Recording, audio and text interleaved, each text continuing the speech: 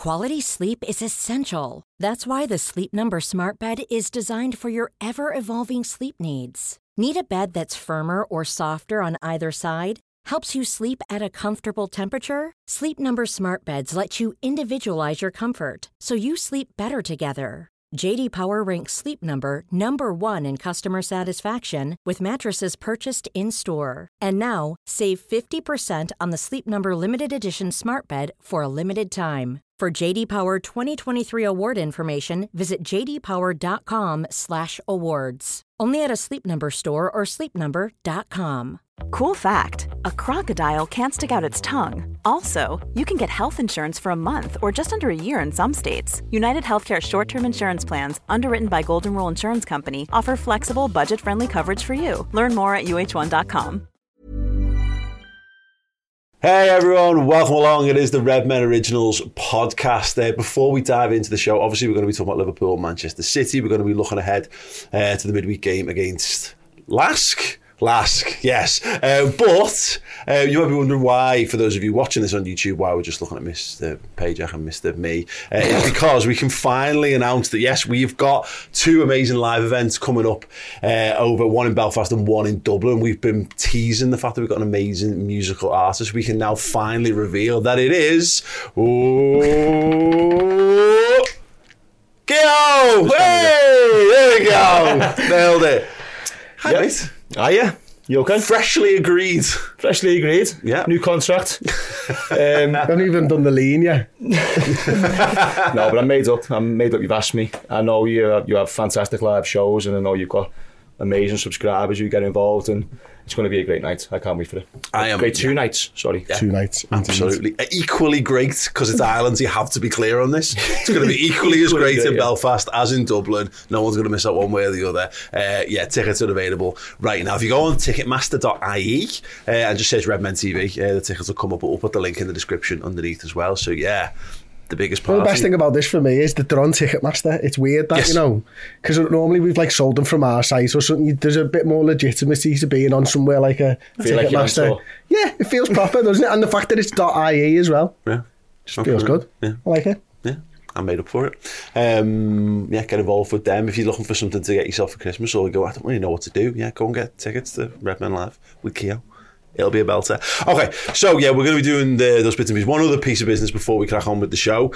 So we've been running a half-price code over Black Friday. It's meant to end tonight at midnight, but obviously with the podcast being this, I know some people listen to this on Monday and then into Tuesday. So we've extended the code from Monday at midnight to Tuesday at midnight. So if you go over to redmenplus.com and use the code REDS on a Captain yearly subscription, then it's going to give you half price off a year of Redmen Plus. Imagine how much silver we're going to win in that time. That's like a quadruple between now and the end of the season, obviously. And then you're going to be flying well into next year when we're heading towards being top of Christmas again. So yeah, make sure you fill European Super Cup, so potential 5. Yeah, Charity Shield. Oh yeah. Yeah. Well, we could be both teams in the Charity Shield by that point. Get involved with that, as I say. And we've extended that just for podcast listeners until Tuesday at midnight. So head to redmenplus.com, use the code REDS and get a Captain yearly subscription for half price. Right, okay, let's dive into it. Liverpool went to Man City, Chris, and drew 1-1. It was without, being too on the nose on it. It was just better than last year, and that's an important thing, a really important thing. We got absolutely battered last year, and this year, as much as I'm seeing a lot of like City were still the better team and blah blah blah, and they had some chances, they fluffed them, all that kind of shit. We've come away with the point. We're feeling good for the points. And one of those reasons is because we were miles off it against them last season. We were. Look, at the end of the day, for me, it's just that like this group of games up until Newcastle on New Year's Day, I have always thought was going to be what we learned about the team, and what we know about the team and what they can achieve this season. We're going to learn in these 11 games. It was never about what we do against City to find out whether we're going to be challenging, but it's a good barometer, a bit of a yardstick regardless. And the fact is that they couldn't put us away. It's not our fault they couldn't put us away when we didn't play at our absolute best. When they've won, 23 games on the bounce at home this season or something, or was it 22 heading into this game? that's on them. Like, we played all right and we managed to get a result. If we'd have played better, I think we would have won the game. I think they know, and I think Guardiola knows that Liverpool are the serious title contenders with them this season. I think he's always known that when Liverpool get it right, it's always going to be Liverpool. And I think he's come out of the game. He won't have slept Saturday night, whereas Klopp will have slept like a baby Saturday night, knowing that he's got a point.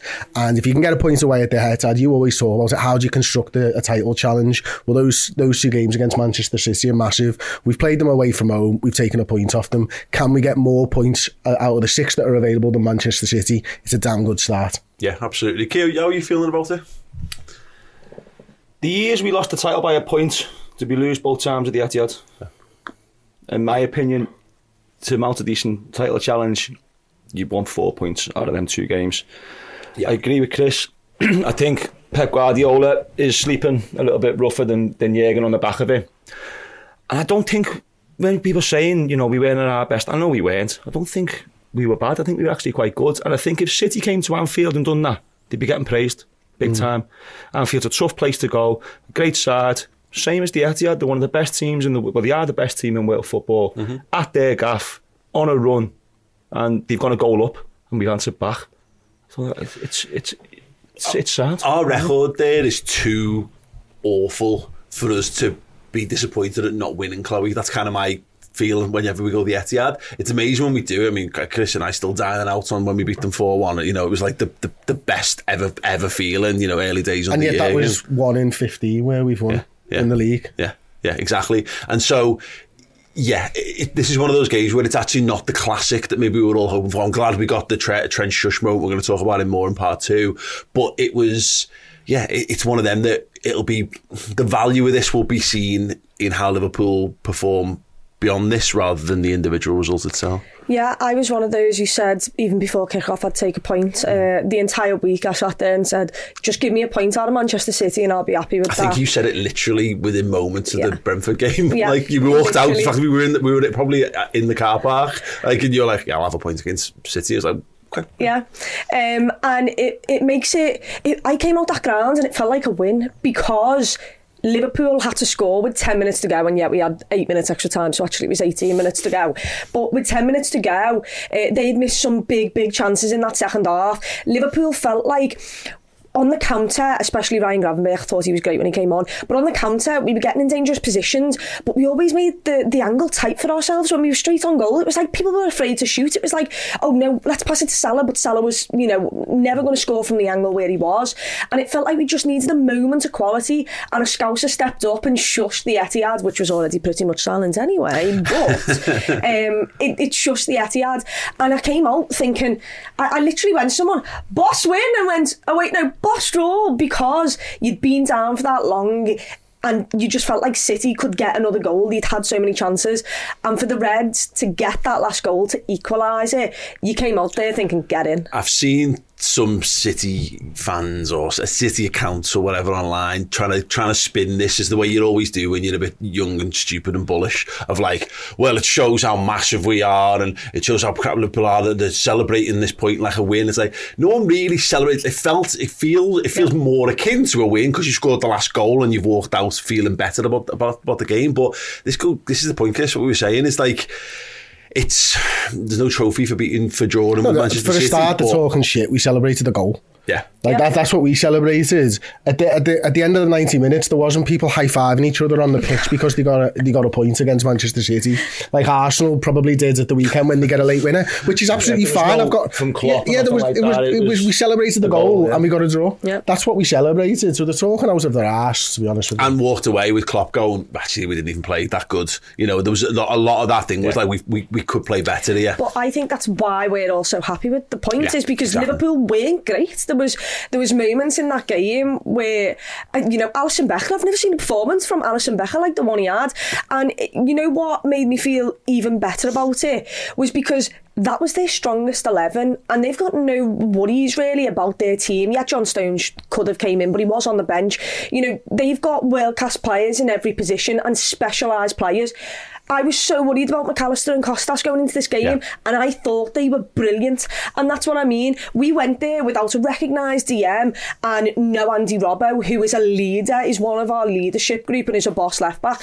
And I've sat there and said, Costas, I'm a little bit worried for in this run of games.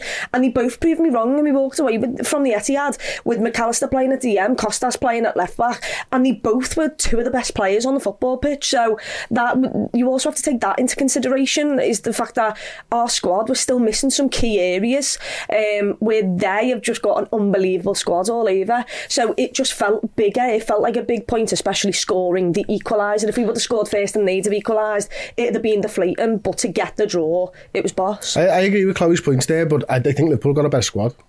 I really do. I think when you look at about starting 11. Yeah, when you look at the bench and stuff like that from City, well, it says a lot to me that Guardiola didn't make a change and Klopp was able to make changes and impact the game actually. And I don't think those first two changes in the grand scheme of things really helped us, if I'm being honest. I thought they would. I thought they were the right changes, but I don't actually think they did help us.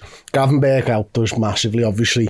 I'd said before the game that I wanted to see out of Ryan Gravenberch, or what I thought could happen is him to be a little bit Alex Oxlade-Chamberlain 2017 against him, and actually, carry the ball a bit. Carry the ball, and he done it for the goal, didn't he? It's Rodri skins as well, by the way. We're talking about like starting 11s and number 6s and holding midfielders, not having a natural one. But before that game, I'd probably say Rodri's one of the best in the world, and he absolutely leaves him for dead. It's hilarious.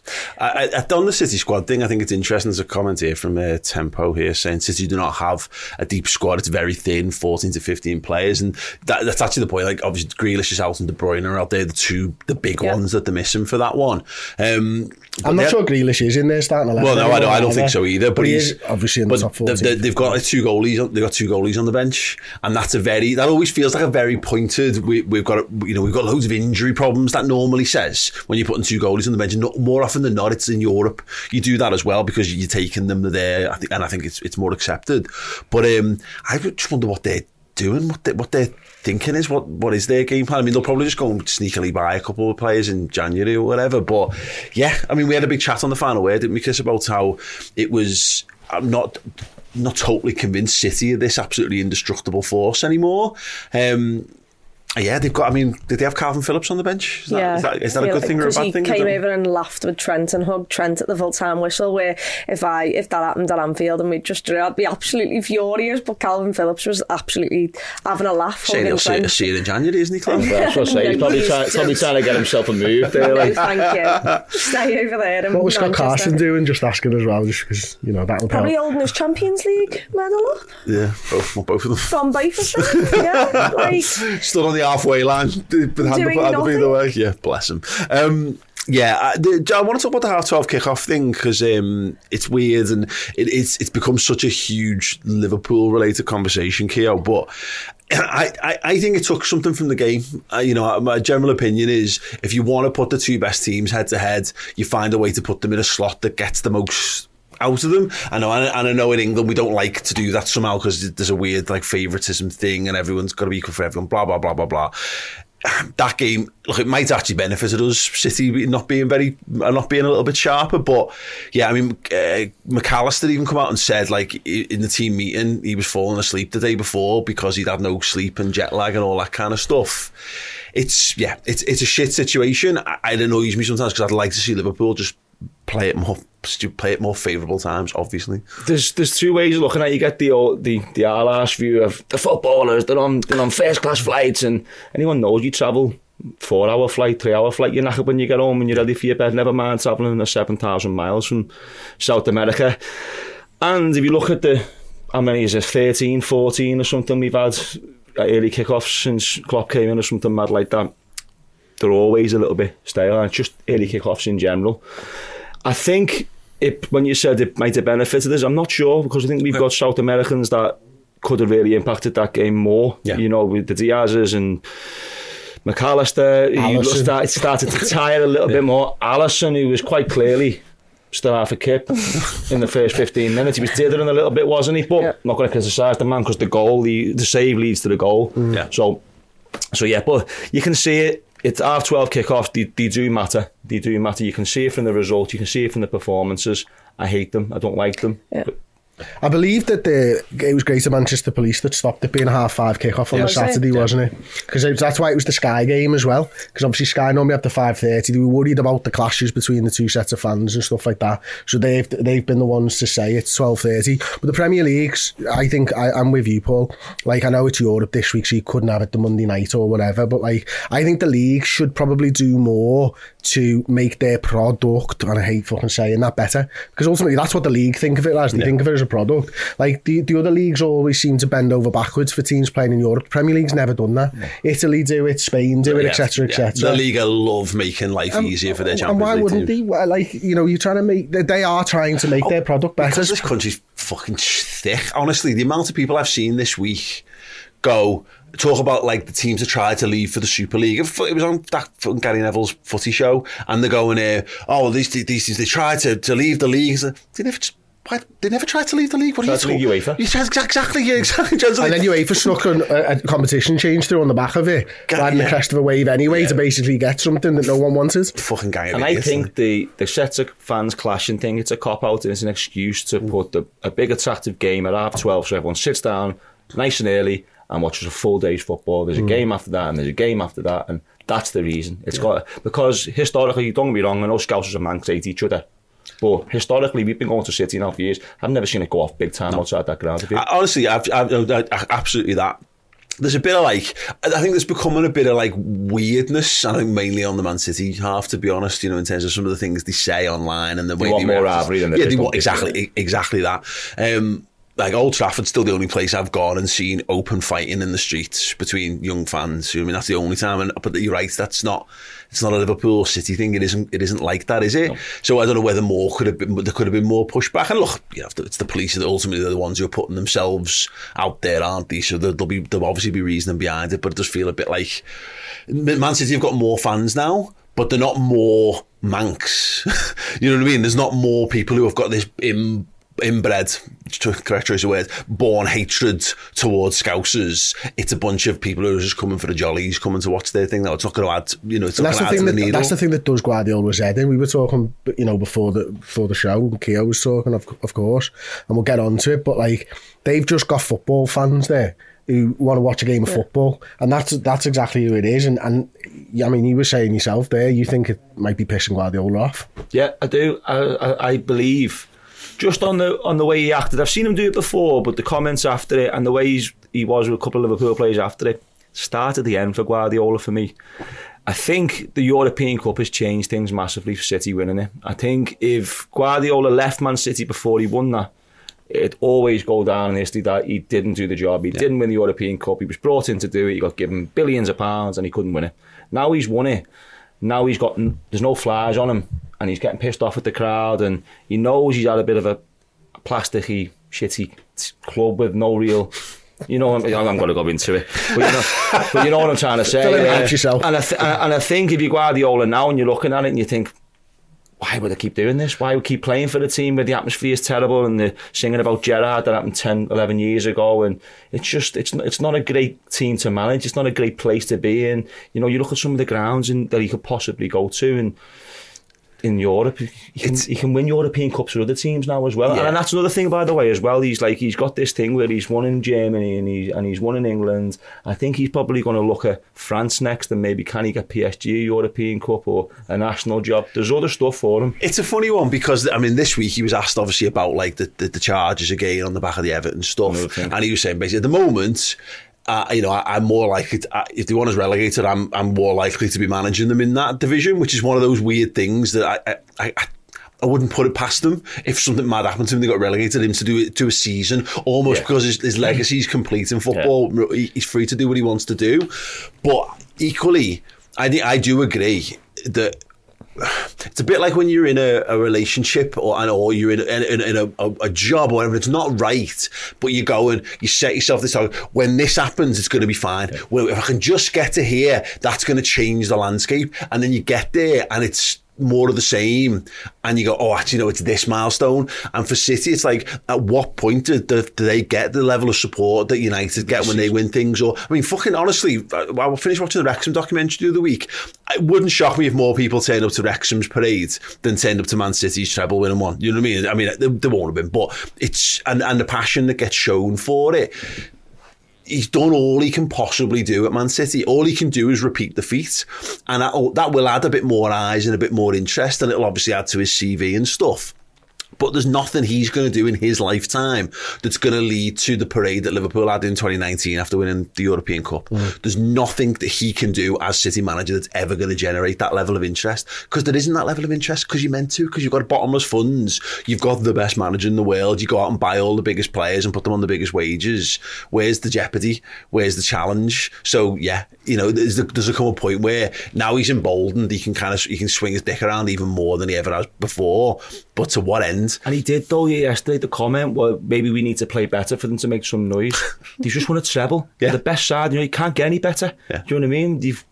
They are the best side in Europe at the minute. They've won the 3 cups. And he's saying, well, maybe we play better. They can get behind us. It's sarcasm, and it's a man who's fed up with it. City, I've always come across like the spoiled little kid.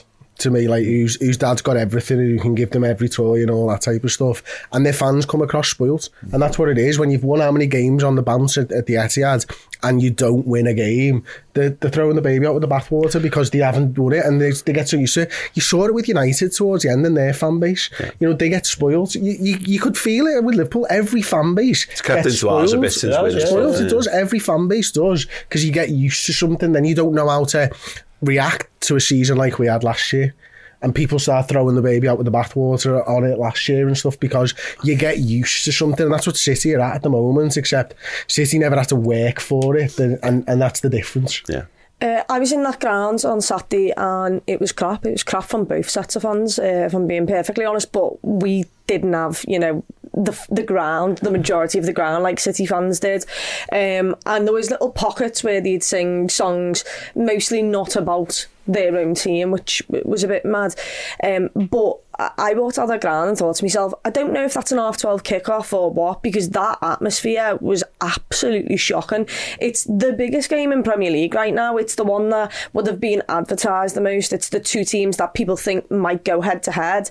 And like you mentioned there, it came across as like City fans. There's not enough of the core, and there is City fans who are like us, who are fully bought into it and have been bought into it for, you know, their entire lives. Yeah. But Stockport have got those level of every football club has got those, man. But there's not enough of them, and it was mad because I went on Twitter and I saw Manchester City fans fuming at Pep Guardiola because he couldn't understand how Manchester City is for tourists to come and go, and not everyone knows the songs and this and that.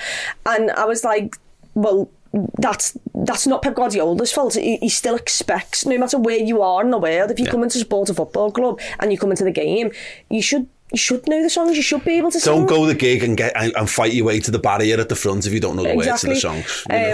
And there was a couple of Twitter City fans fuming at the fact that Pep Guardiola just couldn't understand that there wasn't enough Mancs at the game who have been fans for years on end. It's what you're saying, it's a culture thing.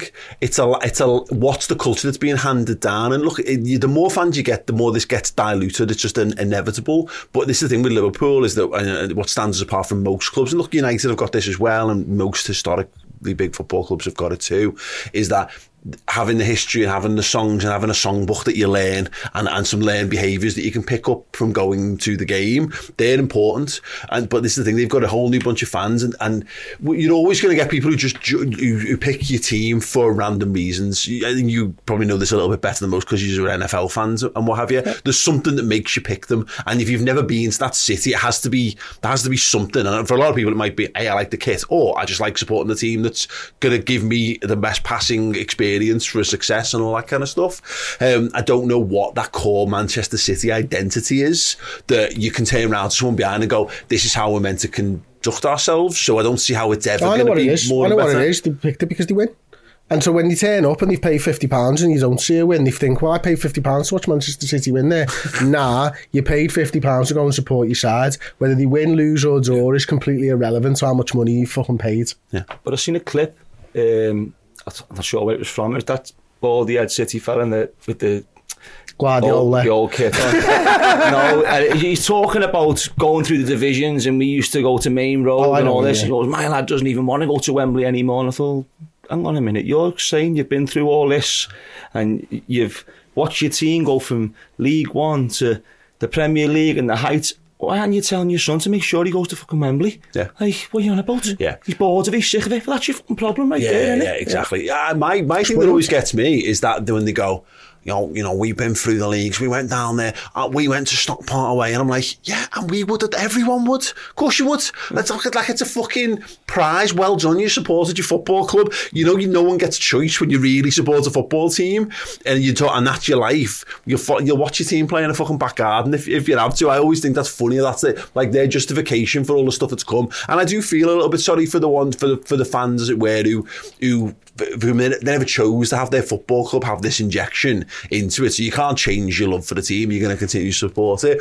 But I do like that badge of honour thing, as though like it's a unique feat supporting your football team. You know what I mean? Like, so what you're saying is you actually you support you follow your football team. Well fucking done. Congratulations. Brilliant. Maybe you should tell all your new fans but what now that was like and how when you get to Wembley, but now we don't bother. You know what I mean? I went through all to Stockport, but FA Cup final. Fuck that. It's all right. We'll just send some more flags to cover the seats. Yeah, all the best. It was an interesting quote from Bernardo Silva saying, he said, I think we should have won. But when you play a team like Liverpool this season, they are back being very competitive again. He also name-checked Arsenal and Spurs in that, Chris. But it does feel like there's a general sense that I still feel it's not quite as on totally solid ground. I don't feel like Liverpool in my bones are totally ready to be a dominant a team that's going to go and steamroll the title or whatever this year.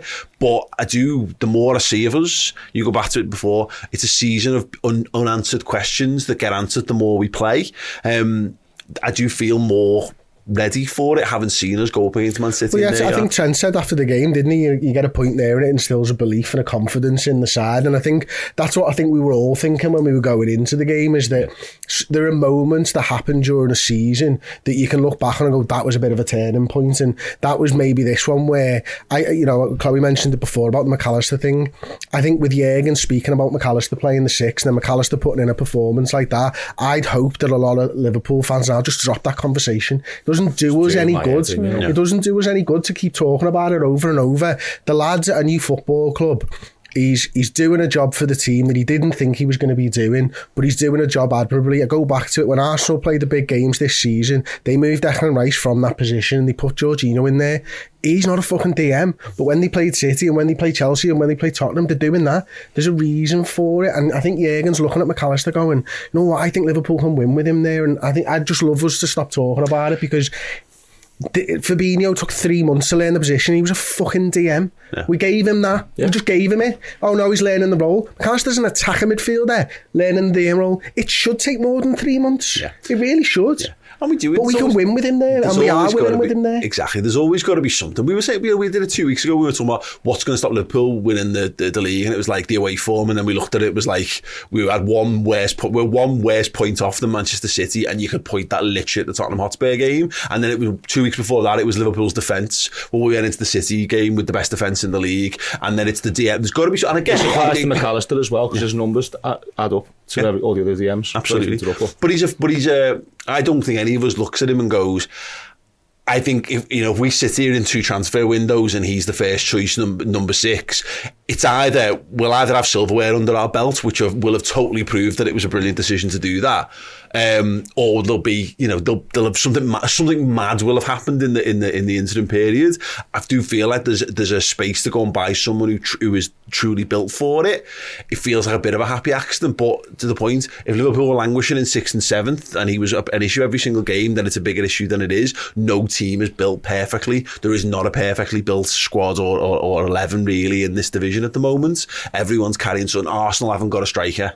You know, Man City are probably closest, but they haven't got the depth. They've got too few footballers really to balance it out. Liverpool, everyone's got their ups and downs. McAllister's a bit of a.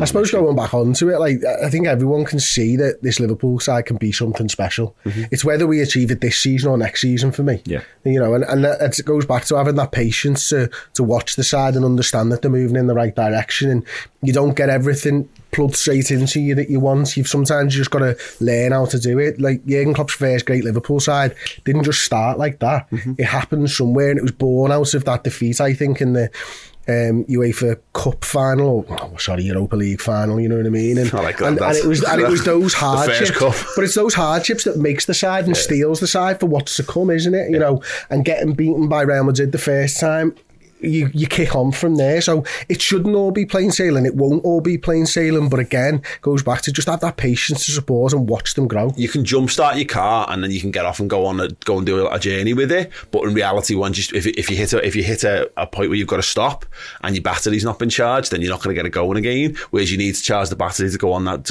long journey sometimes, and that's a bit where it's at. Because I'm looking at, like, we've talked about the atmosphere. Liverpool's atmosphere has not been great so far this season, but a lot of the reasons boils down to it. Got a lot of new players. They haven't earned songs yet. Okay, although there's more than most. Got a job on. Yeah, well, no, but this is the thing, though, isn't it? You don't get to just do that.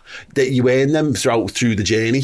You know, it's European aways and it's FA Cup games and it's going to far flung places, and then these songs just kind of come out of nowhere. New heroes emerge, and then and so we are. That's why it feels like a bit soon for it to be totally ready. We don't have a new songbook of things that we can rattle out now. You know, it's still the Salah song and the Virgil van Dijk song, and thank God Jota gets in the team when he does, because he's still got an absolute belter. And they've taken Jurgen's off us. He's taken the off us. He's banned it till after the match.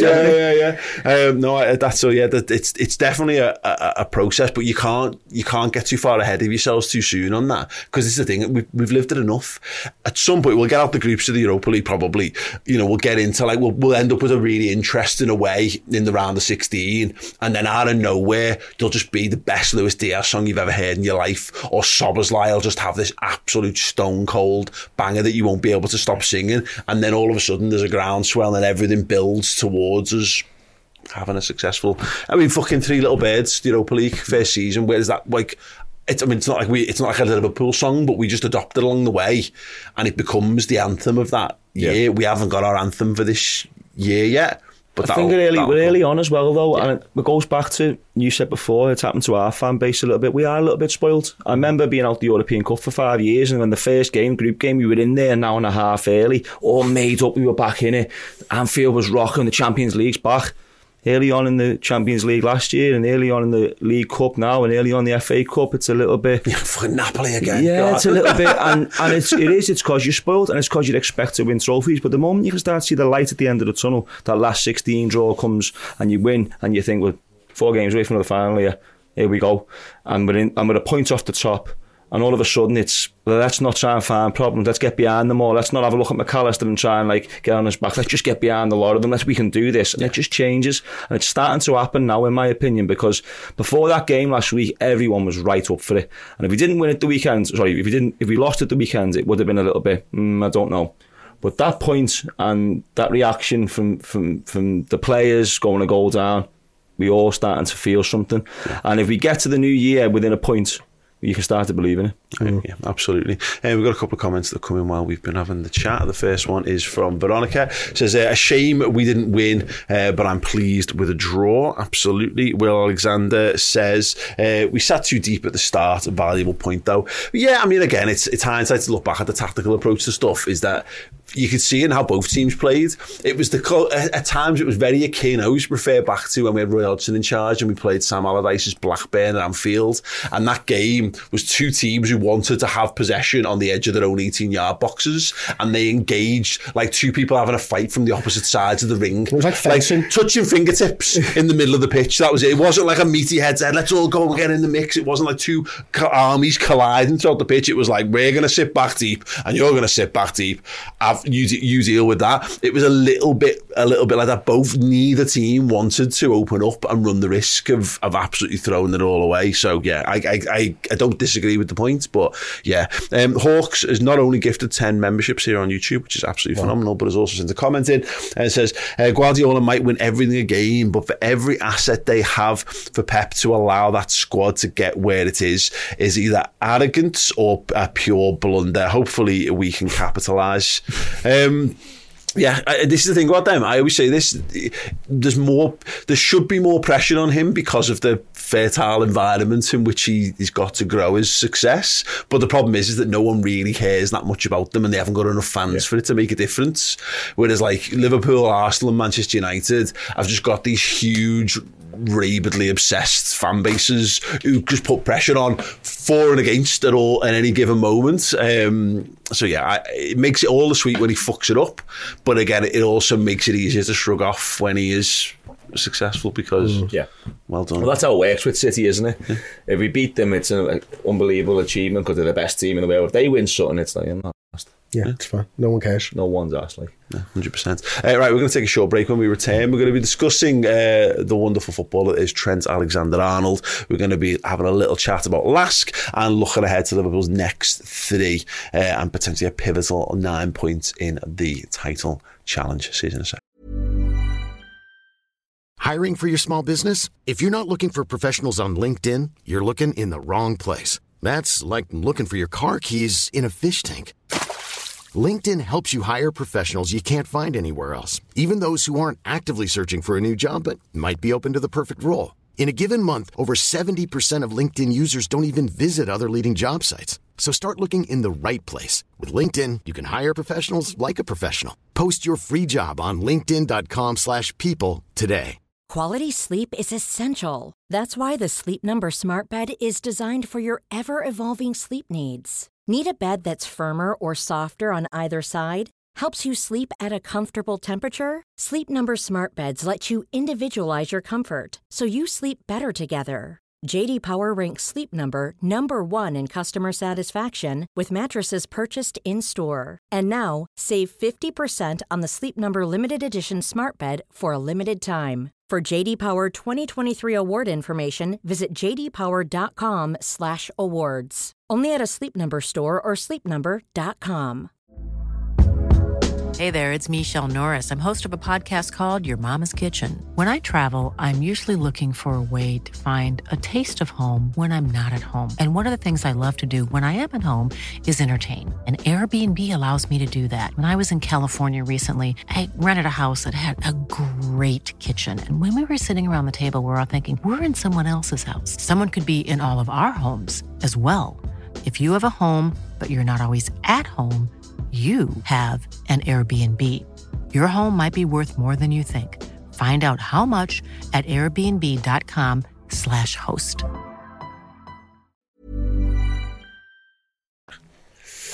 Yes, get involved with our incredible festive competition and giveaway each and every day leading up to and including Christmas Day. We're going to be giving away a Boss prize ranging from signed gear to just cool little bits of Liverpool stuff. So join up at redmenplus.com as a legend, tier subscriber, and get your name in the hat for those. Right, let's crack on. I want to talk about Trent. Obviously, we didn't talk too much about individual performances, Chloe, but I like the fact that it isn't just me. I've been beating the Trent is the best right back in the world drum for 5 years plus now, at least. And obviously in the last 2 years, I think there's been loads more scrutiny on him. And it feels like in the last week, he's put some good performances in for England in midfield. He's come in and scored a really big goal at a really big moment in the Premier League against Man City. And it's kind of nice to see, not the people all of a sudden going, he's a perfect defender, but it's almost like they're going, okay, well, he is what he is. Like, you know, he's got the ability to do this like no other. I like the fact that I put a tweet out and I can say it with my full chest that I think he's the best right back the Premier League's ever seen, and I'm prepared to fight people on that, and I don't really care again anymore because there's never been anything quite like him, and I'm glad that he's having a good time again. Yeah, I don't think he had his best game against Manchester City, but I certainly don't think he was bad. There was people raving about Jeremy Doku, and look, Jeremy Doku's an unbelievable footballer, by the way. But those take-ons and those dribble past Trent moments, often Trent doesn't get dribbled past, he just doesn't engage because he doesn't want to be pulled out of position. Yeah. So he drops off at some point, and that's classed as it. He wasn't good for their goal. Neither was Sobbo, though, either. Both of them weren't great. But I saw him for England in midweek, and he got man of the match in one of them. His passing is, the closest person to him is Kevin De Bruyne, and I could rave about Kevin De Bruyne literally for weeks on end. And I think Trent, because there's been so much scrutiny on him, his defensive capabilities, he's kind of dismissed as a good footballer at times. He's an unbelievable footballer. Some of the passes he does and assists, no one else can possibly do. Only him and Kevin De Bruyne. He's so good, and I thought he was sound. His goal, the way he takes it, is brilliantly as well.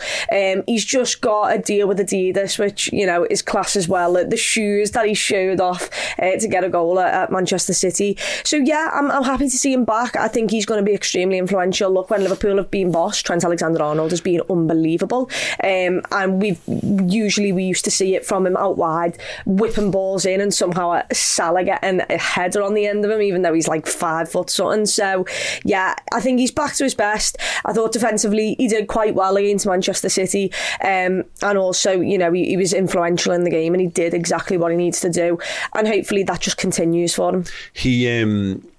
He just keeps seeing off the competition, Keogh, and this is the thing for me with Trent, is like you just get to kind of step back. I've always enjoyed watching him play, and he has had, he's had better games than others, throughout that, because he's a footballer. They all do.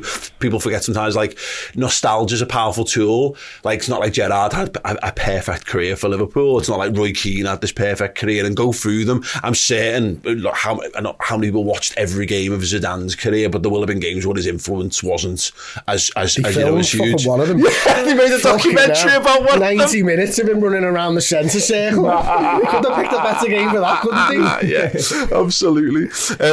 But it was one of those things that came out at the weekend, like Reece James being sent off had kind of added to this a little bit, but like Reece James, he's had loads of injury problems which have definitely hampered him, but all of a sudden that was the one. There's always the one, isn't there? There's always the yardstick. No one ever compares to anyone else. Yeah. That tells you all you need to know. Exactly that. It was I was going to say Andrew Villas-Boas. No, Aaron Wan-Bissaka. There we go. It was going to be, and then there's always another one. This is the guy. Trippier as well. That's another one that gets thrown about. I've seen a stat before. I don't know the exact numbers, but it was nearly 1 in 3 a goal or assist for a right back. That's fucking frightening, that, like it is. It's absolutely frightening. And isn't that the same as Darwin's? It's ridiculous. It's absolutely ridiculous, and it's over a lengthy period as well. Do you know what I mean? So he's world class. That's Teddy Sheringham, though. He's the best right back in the world, in my opinion. Never mind the league. Like, he's the best right back in the world. And this constant debate of where he goes and what we do with him, we don't do anything with him. He's getting them numbers, and he's not a complete liability going back. And I seen Gary Neville say something yesterday, and I very rarely agree with Gary Neville, but defending is actually easy to learn compared to the part of the game that he's got. If you want to try and teach your right back to pass like that and score from outside the box, and you've got a big job on, but if you want to try and teach your right back to jockey Doku, then you can do it. You can do it. So he's not far away from that, and he's still, 25? Plenty of time, 25, plenty of cups to win. And do you reckon these boots, by the way, Chloe, do you reckon they've had a say or a little part to play in him striking that ball? Because I know if I had a pair of new Preds on, I'd be thinking I'm going to Gerrard. He's definitely shouting Gerrard in his head. Yeah, I think it had a part to play. So fair play Adidas for giving them for the big game. Couldn't have gone better for them, could it? Releasing them off the back of that. Jude Bellingham, I think, also scored in his game, and he's black ones on as well, didn't he? I've seen them. Black boots, black Adidas. Yeah. Black Preds with a red tongue. Yeah. Oh, that's the old school one. Yeah, Them just missed out on Bellingham in Preds. Fuck's sakes. I was just about getting over it. Yeah. No, because he's great. We know he's great, and I just find that you've got to, like, people feel like they've got to qualify every positive they say about Trent with, but the defensive side of things, it's like, just fucking shut up and enjoy. Not even that bad. It always boils down to what is the manager doing with him. The manager keeps playing him, so the manager's obviously happy with him, and I trust Jurgen Klopp. You know what I mean? Like, if you have another right back like Aaron Wan-Bissaka and you asked him to move over the halfway line for his average position, you wouldn't get none out of him, and he'd be worse defensively. Don't why? Because his starting point's not the right place for what you want out of Aaron Wan-Bissaka, because you want him to defend. So his positioning is always the thing. I don't think as a tackler he's that bad. I think he's the same as most of the tacklers. There's not Branislav Ivanovic or Azpilicueta are the two fullbacks where I've gone over the last 10-15 years. Fucking hell, they're hard to get past, like, you know what I mean? There's not many of them, like. But as a tackler, I think he's okay. I think his positioning is what lets him down, and his positioning is because of the system that Liverpool play. So I can understand why he doesn't. So it's not his positioning; it's the positioning of his position. If he was in the wrong place, you're going to tell him to move. But he's played 5 years of being in the wrong place, so he's not in the wrong place. Jurgen's telling him he's there. Otherwise, Jurgen will just drop off, lads. Don't let them in the space I'm not going behind to you. play it if you keep going out of position, because Jurgen doesn't see it like that. And it's the England argument as well. Southgate plays him in midfield, he's brilliant. Southgate is nowhere near the manager Klopp is, and if you give England Klopp that England team, he'd win everything with them. And England, and he'd play right back. Exactly. That's the point. Well, but also let's not forget, because it gets forgotten, international football is not as good as Premier League and Champions League standard. It's not. So I mean, and this is where this forever with like Gini Wijnaldum. Gini Wijnaldum playing in the 10 for Holland and he's scoring goals. Yeah, because international football's fucking shit. And they're playing San Marino. Yeah, exactly. Honestly, because ultimately it's easier to do that at international level than it is to do it in the Premier League at the highest level, in the highest levels of Europe and all that. Like, yeah, absolutely fine. But I like the fact that people are starting to go, ooh, but they're only starting to do it because they're all fucking England fans, Paul. And they all want England to do well. So the narrative shifts around Trent because they think that they know better than everybody else. And for England to win something, the difference is Trent. And it might well be. He's well better in midfield, I'm sure, than the players that they've had playing there. Yeah. So I can understand it. But until he has a bad performance in there, and then they'll go back he's not good defensively to play in midfield or whatever. Because that's all they want. They just want England to do well. It's not a Liverpool thing. No, I looked at Kyle Walker's performance at the weekend, and the amount of times that he picked the ball up in that sort of inside right channel and was just giving it. And then what's his job there?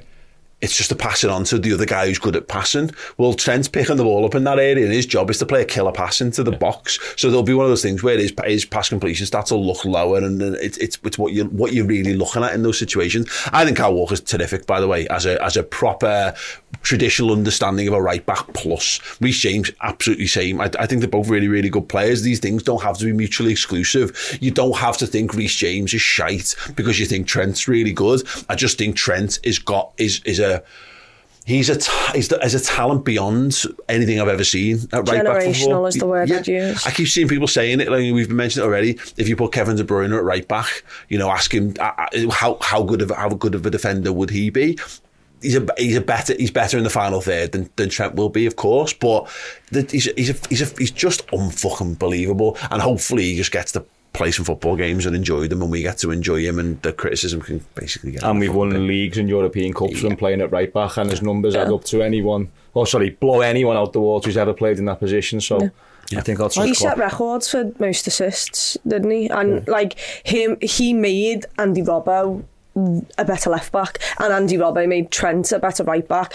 I can never picture this Liverpool squad for the next 10 years without Trent Alexander-Arnold in that, because he is, going forward, he might be our most influential footballer. We've now got Sobbo and we've now got Gravenberch, but when we did win the leagues and the Champions League, our midfield was a midfield that wasn't creative. It was a workhorse. It was a grinder. So you had to find other players to really enable those front three to do what they did. And Trent was the lad. Trent and Robbo were the two that were unlocking everything for us. And we're always guilty, I think, of looking at what everyone else has got and look what they do, and like we've somehow got to copy what everyone else does. It's got to be exactly what Man City do. I do enviously look at how the midfields they've been able to put out over the last 5 years, and I marvel at like how many attacking players they get on the pitch. So the weekend, like, you know, you've got Rodri there, and they're effectively just playing 2 front 3 players in midfield alongside him. They've got away with Bernardo Silva as the inverted left back in games last season. You know, like, not loads, but they've done it. Liverpool have always found a different way of doing things, and you know, you see John Stones does the inverted thing for them. It was the other guy does it at the weekend. Akanji. Fine. Trent's better and will naturally be better at that, but it means that you have to do things slightly different elsewhere in the pitch. Whatever. Ultimately, the proof of the pudding is in the eating. If Liverpool can be at the top of football with players of that kind of calibre in the side, like Real Madrid fans about 15 years ago saying the same thing about Roberto Carlos, or Barcelona fans talking about frigging their right back Dani Alves and all that type of stuff. And do you reckon they were all just having the same conversations as we've been having for the last 5 years? Heads, ultimately, none of us really knows what we're talking about. So that's why you've got to go. Do you enjoy watching it? Is it more successful than it's not yet? Then fine. You know what I mean? Take your licks wherever they come. Right, let's do Lask very briefly, because there will be a match preview on this as well. But their manager says basically he doesn't want them to come to us as tourists. And there has been a little bit of that, I think, in the Europa League so far, Keogh, because these teams, they're playing Liverpool, it shouldn't be understated. Sometimes this is the biggest game in most of these guys' careers. You know, I've seen now, I've been to Lask, I've been to USG's ground. These are not like the fortresses of Europe. These are not the most historic football clubs or the big. They're all good football clubs in their own right, of course. But I quite like that. You know, this is a game that actually it matters to Liverpool. This should be the last one that matters. You know, we can get 3 points here. We can box the group off. We can box off top of the group. We can do whatever the hell we want to do and have a bit of a jollies on it. I mean, I'd like it to be a dead rubber by now, but listen, we shit the bed in Toulouse, and this is the price of doing that, really. But they gave us a good game away from home, so this should at least be something. We talked about the atmosphere thing. It being a competitive game of football probably actually benefits us a little bit, so it's not a bit of a snooze fest and no one gives a shit about it. Yeah, I mean, that's sort of what happened at Toulouse. I think we just slightly underestimated a little bit and didn't get going. It just wasn't our day. And we said before, it happens. Teams can't be 100% and win every single game, and if you're going to lose a game, I'd probably pick one of them Europa League game. So let's not think too much about what happened in Toulouse and just sort of get the job done. Regardless of what team he puts out, it's going to be capable of beating them. Obviously, the goalie situation, I think he's picked up an injury, so Keller is going to play, which he probably would do anyway. So it doesn't really change much what's happened over the past week or two. Get the job done and then put that to bed, and like say we move into the Christmas period with that job done, knowing that we can focus on the Europa League next year. The Kelleher thing's interesting, isn't it, Chloe? Because, you know, he's a good goalie. He really is. And Keo's right. He'd played this game regardless. We don't know the full extent of Alisson's injury at this point. But if they can get away with not risking him, you know, if you could get away with not playing Alisson at the weekend, even if he's capable just about of doing it, then that's the ideal scenario. It's no bad thing to actually have Kelleher tested, send him into this game. We might need him. You know, it could be a run of games that he gets off the back of this. Yeah, I think we all sat here maybe a year and a half ago and was saying, you know, he's the best backup goalkeeper in the Premier League. You know, he could go and play in the Premier League and be a number one for quite a lot of the teams in there. And I think he's being given a lot of criticism, but he's a young lad who, you know, hasn't been given the rhythm or the form, and it's possibly the hardest position to be dropped in and then pulled out and dropped in, because all your instincts, you know, you can train all you want, but actually it's so much different in a game of football because there's so many different scenarios that you can't possibly play out in training every single time. You know, deflections, where people win the ball, or transitions. So like, it must be incredibly hard for him, and I think, you know, Southampton, he had a bit of a tough game, and since then he's been heavily criticised because of his performances. If he could be doing better, and you know, if he does come into this game, and if he is needed, God forbid Alisson's actually injured, we all need to get behind the lad, and we all need to sit there and support him, and maybe a run of games will actually show you the Kelleher that we all sat there saying was the best backup goalkeeper in the league, because he's got to still be there. It's still the same lad. He's just he's not playing week in. He doesn't have the rhythm, and you need that as a goalkeeper, as a midfielder or something coming in. You're on the ball a lot. It's all, It's with you. Get over your ring rust in half an hour in midfield. Exactly. Goalkeeper's different, and so yeah, I'm really I hope he does well on Thursday, and I don't want him to be the hero, because that means Liverpool are having a nightmare. But it'd be nice for him to have a moment that everyone can get behind and be like, yeah, that's the Kelleher that we all know. He's a quality goalkeeper. Yeah, he is a quality goalkeeper. You just need to close your eyes, and he just needs a bit of a run of games and stuff like that. But it must be, I don't know, I was trying to think of like the psychology side of it for a goalkeeper or something. Especially when no matter how, for everyone else, it's a meritocracy. Yeah. But for Caoimhin Kelleher, it's not. You're in for this game and you're fucking out for the next one because Alisson Becker's coming back in. That must be quite hard for him going into the games thinking about, and I'm not saying that changes because Alisson's injured, but knowing that you might get 2 or 3 games might just push that fear to one side for a little bit. Yeah. And there's also that thing of Chloe, if there's not this game in midweek and he has to play the next league game, you'd be more worried about it. Whereas it's nice that he's got the game that he'd be getting anyway, and he's going to go in, as you say, in a little bit more, a bit more rhythm. Yeah, he at least knows, the concentration levels and everything that's got to be in it. But it's mad because you spoke about mentality there. I think we all knew he wanted to leave Liverpool. Like he wanted to go and be a number one. He said that in his press conference against like Union Saint-Gilloise, I think it was. He came out and said, I'm not focusing on anything else. My goal is to be a number one. And people were like, you're up behind Alisson Becker. And he went, oh yeah, like I know I'm going to be that, but that's the standard I've got to set myself. And it must be hard for him because then, in the summer, there would have been a load of teams lining up for Kelleher, and now he's kind of had a little tough time. Mm-hmm. He's not in form. You're not getting to see as much of him. So, like those little pockets where people are being criticising him, for other clubs that might stay in their mind. Think, oh, actually he's maybe not the one. And if Liverpool do allow him to leave, he also must be thinking to himself, every time I've got to come in, I've got to show the quality because now's my moment, because I might not get a lot of them. I think he finishes the cup double season. We're not calling it the quadruple season anymore. I've just made that call out, by the way. He finishes that season a £35 million goalie, I think, and probably going into this summer he's back to being a 10 to 15 million one, because that's just kind of what happens. And you're right, the psychology of it's really interesting, because even if you play your best, you're probably not knocking Alisson out of that position. But then also, I've been in that situation, not even a comparable level, but if you're only coming in for one game here and there, then you've got to be perfect. It just puts more pressure on that one performance. And for that position where one little moment or lapse in concentration can cost you an entire football match, it is wildly different. But my doubts on him are starting to creep in, if I'm being honest. I'd like him to save more stuff. I just don't feel... No, but I think he's so calm on the ball. I think stylistically he shoots us down to the ground. But the reason I sort of laugh there is I've thought that about every goalkeeper we've ever had. I like them, but I like him to save some more stuff. Yeah. I just don't feel that. He doesn't feel anywhere near as big and solid between the sticks as Alisson does. It feels like he's an absolute wall you've got to get it past, whereas Kelleher feels a little, and look, he is, he's just smaller. He's just a smaller goalie. I'd like him to make some saves, because my often general feeling is he's very unlucky.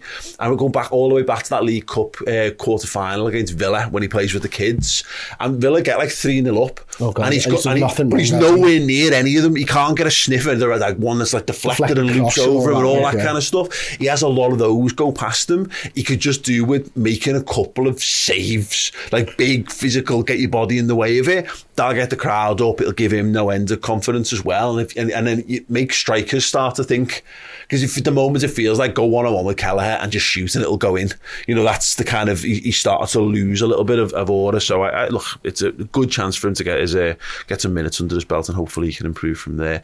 Lastly then, obviously a draw against Man City, in a weird kind of patch of form when you consider the Toulouse defeat in there as well, and obviously going back to the Luton draw in amongst it. The next 3 for Liverpool, Chris, this is it now. We've now got a succession of very winnable fixtures. It's Fulham at home, it's Sheffield United away, it's Crystal Palace away. Obviously, ideally, I wouldn't necessarily want to play any away games in there, but life's a shitter.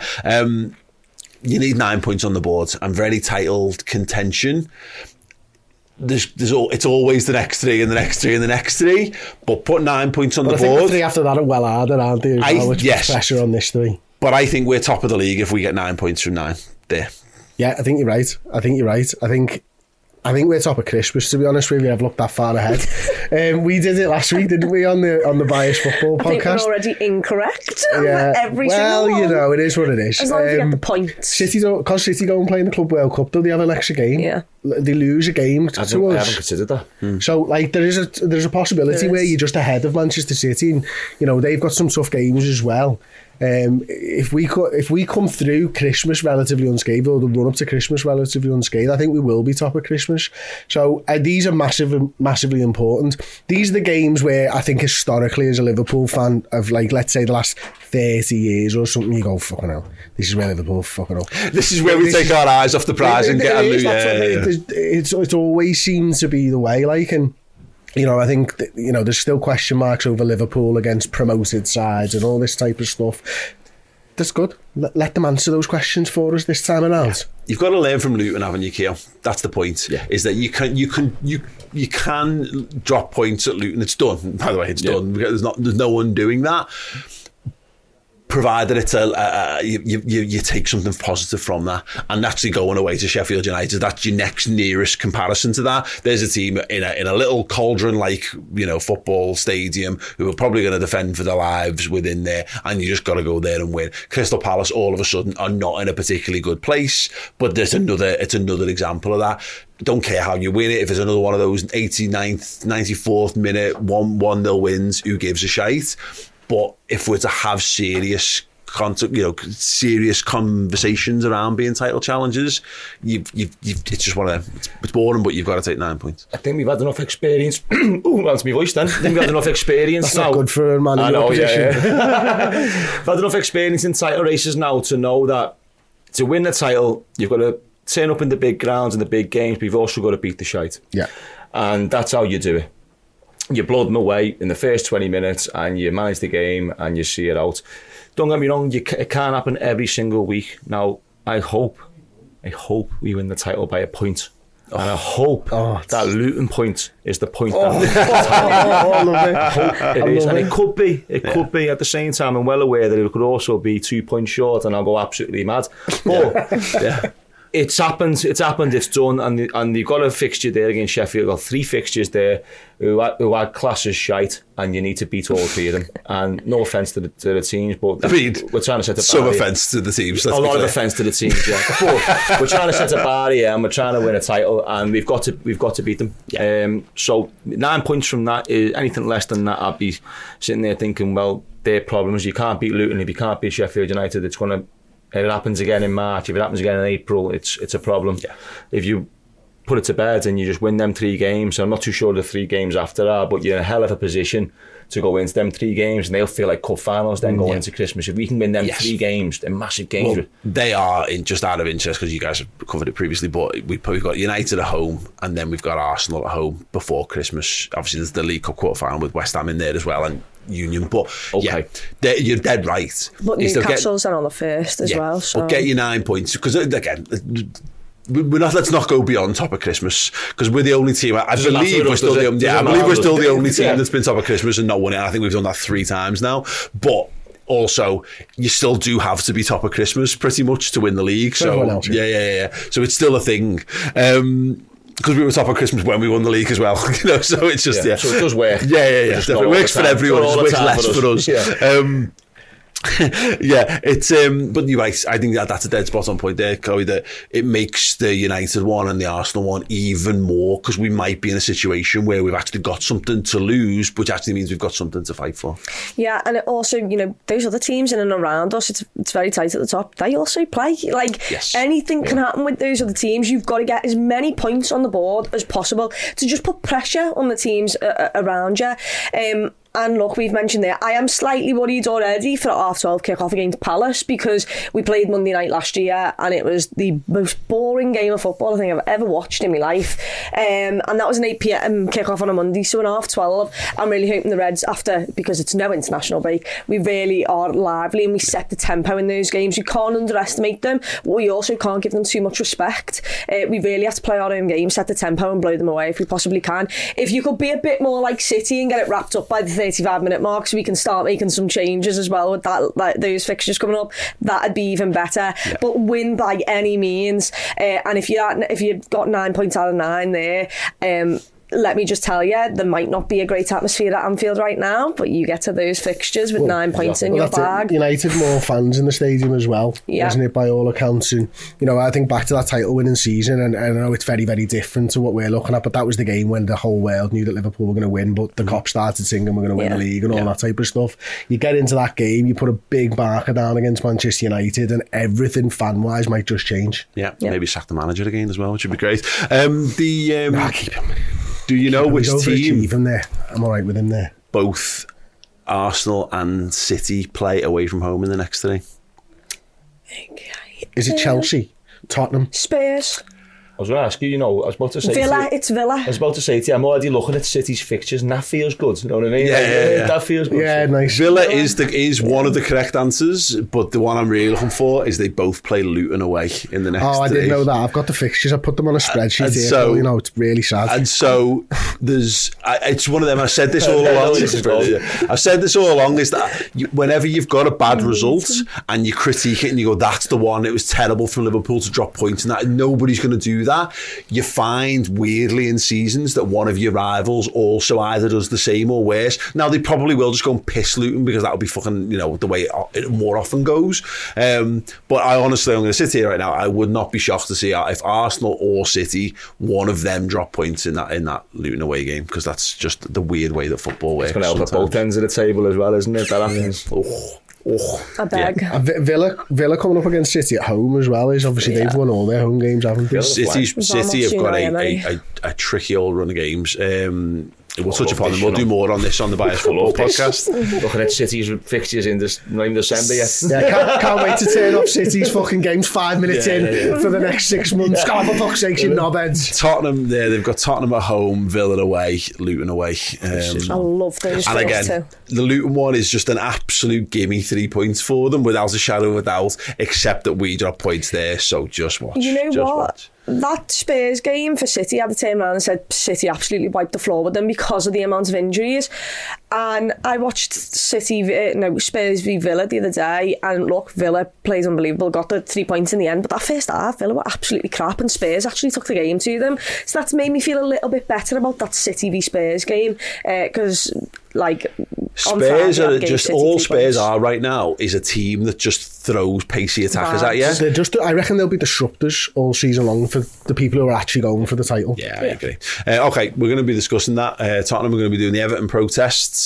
We're going to be rating the best overhead kick goals of all time, and Arsenal, going back top of the league. Which it's funny that I haven't really thought about. I'm like, it's us we're a point behind City, and you're like, oh fucking hell, Arsenal top of the league, brilliant. It's probably a huge disrespect, which is intended.